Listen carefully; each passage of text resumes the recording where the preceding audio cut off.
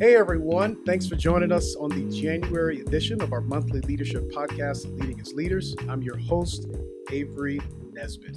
Hey, we're trying a different format today. Instead of being in a car, we are side by side, and I am here with Aaron Williams. He's a good friend of mine. He's also the director of a local high school sports ministry and the community involvement director of a local radio station here in Atlanta. And Aaron, thanks for joining us on the podcast. Thanks for having me.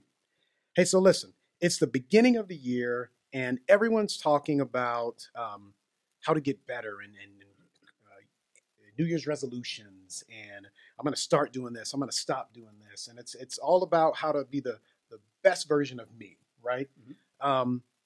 But ever since I've known you, you've always kind of flipped the script on that. You don't spend a lot of time talking about how to be the best version of you. You spend a lot of time talking about how to help others be the best version of themselves.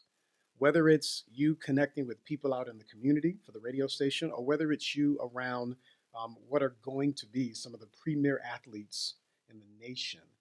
You're around people who've already accomplished a certain amount of achievement in their life, but you constantly push those around you to be better, to be more.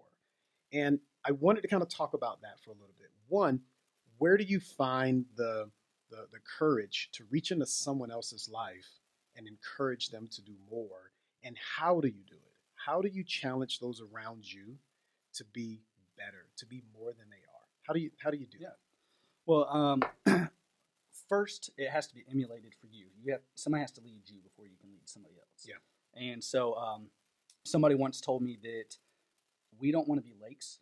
We want to be rivers. So, with the lake, things are poured into it and it just sits there. With the river, it flows through you. Well, I had people pour into me, and I don't want it to just sit there. I want to be able to take that and pour into other people. So, everybody's doing these New Year's resolutions where they try to, say, I'm going to do this or I'm going to do that. Yeah. I try to narrow it down to a word. So instead of, like last year, the word was elevate. This year, the word is build. So I want to grab the momentum of the elevation from last year and build on top of that. Well, when I'm working with other people, I want them to, instead of saying, hey, here's all these grand things we're going to do, let's narrow it down to one word and focus on that word for the entire year. It makes it simple for them to be able to act on.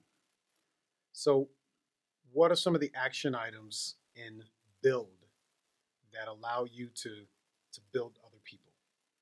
Well, first and probably foremost would be serving. You've got to, the number one aspect of a leader is to serve. Is to, you see those, I don't know what you would call them, I guess a picture where you see the guy that's sitting in a chair and he's kind of looking at everybody else that's, pulling a rock along on a rope or something. Yeah. And it says, this is not a leader. Yeah. And then it shows that same chair empty and those same guys carrying that rock on a rope. But then in front is the original guy that was sitting in the chair. Yeah. That's a leader. Somebody who's willing to get down, get dirty, do it with them. And that's kind of the difference here is it's leadership, effective leadership is inviting someone into a relationship.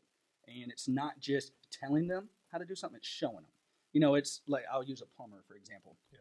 It's easy that a plumber could come up and say, hey, here's how you fix that pipe. It's different for them to show. It's a whole nother level for them to show you how to fix it. Okay. So you getting involved in someone's life. I love the idea that you're saying effective leadership involves relationship. And to me, that sounds like proximity. Mm-hmm. Like you can't really lead someone without being near them, without being in proximity of them. Right. So when you're connecting with someone, give us maybe the top 3 things that you use to call them higher. How do we build the people around us the way you do? What are the few things that you do to call someone higher? Well, I use this, I don't know what you would call it, I guess exercise of kind of like highs and lows. Yeah. So whenever I'm with somebody, I've especially if I haven't seen them in a while, hey, what's your highs and lows? What are the high things you've been experiencing lately? And what are the low things? Wow. Okay, and then, all right, what are you doing to continue those high things, and what are you doing to prevent those low things? That's and really then good. How you can kind of, where's the middle ground of that? Yeah. So, and then once I know what somebody's dealing with, it's easier to kind of dive into calling them into, their I don't want to say calling, but giving them the skills or showing them, leadership, capabilities from that. That's good. What are the highs that you've experienced, and what are the lows that you've gone through? On me as a personal level? Those are some of the tools that you use. Well, if I just did it on a personal level, some of the lows, when I was 17, I'll just give you an example. When I was 17, I was living on the streets. I was, not making good decisions. And it took another family to come in and pull me off the street.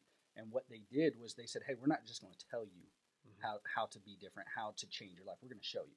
Gotcha. And so, but that was a low and a high. But then another high would be, is I've achieved after all of that, achieved a degree in sports management to be able to work for professional sports teams and be able to use that, which ultimately went into my calling of being able to do sports ministry. Yeah. And so I can take that high and that low that I've had working with professional athletes and, living out of my car, and be able to take that and go talk to these high schoolers or anybody in general and just kind of, take what their highs and lows are and try to figure out, okay, how can we hone that in? And again, go back to that one word. What's the one word that you want to describe you, even if it's just for this week or that day, and then be able to go from there. So I feel like that answers the second question of where you kind of build up that courage to even pull people higher, because you were the other guy. You were the other person that someone pulled up. What do you say to someone on two sides as we wrap up? On two sides, someone who says, I want to be that guy. I want to be that person who calls people higher. Where do you start? Well, again, it just goes back to one relationship and inviting them in to show them. Yeah. I'll use an example with a lot of the high school athletes that I work with. Is I don't just go once a week and talk to them. No, I walk with them on a daily basis, see what they're going through, and then invite them into my house where they see how I handle, adversity or, love or whatever I'm dealing with, so they see how I handle my relationship with my wife. They see my relationship with my kids. They know what I go through with work, and they can see it and how I handle it. So I'm not just telling them how to handle it. I'm giving them tools and showing them this is how you can handle adversity and be able to be the person that you want to be. Yeah, that's good. The second question there, I guess, would be, what if you're that person looking for someone to challenge you, looking for someone to pull you up? Where are the mentors? Where are the people like you that are looking to challenge those around them? If I'm looking for someone to believe in me, to challenge me, what do I do? Well, for one, first, I'd say a motto is, closed mouth never gets fed. You don't ask. You never know if somebody's going to be willing to mentor you or not, or at least just give you advice. I have no fear of walking up to anybody that I admire, that I see from afar is doing something that I want to accomplish. Yeah. And then I go ask them to be that plumber, like I mentioned earlier. Yeah. Don't just tell me about it, show me. Yeah. And if they're not willing, then okay, or they just don't have the time or the space or capacity to do it. Yeah. Maybe they can point me in the right direction to somebody that can. Yes. I'll tell you, for me, it was coming to men's groups, men's meetings at church, and just being able to get together with those guys. But not only that, it's just in the community. I try to find people that have already ascended to where I want. And if you're at the top, if you look at your group, the people that you surround yourself with, and you're at the top, and everybody else is kind of sucking it from you, then you kind of need to go find another group of people to kind of be around that can lift you up. I always want. My motto is, I want to be around people that are going to lift me up, not tear me down. That's good. That's good. You want to, what was that motto? Closed mouth and get fed. Yeah. Well, thank you, sir. I appreciate you coming by the podcast. Hey, that was a really good interview. There will be additional content on leadingasleaders.com. If you aren't already, you can subscribe to us on iTunes or Stitcher, and hopefully something we've said today helps you as you're leading as leaders. Thanks, everyone.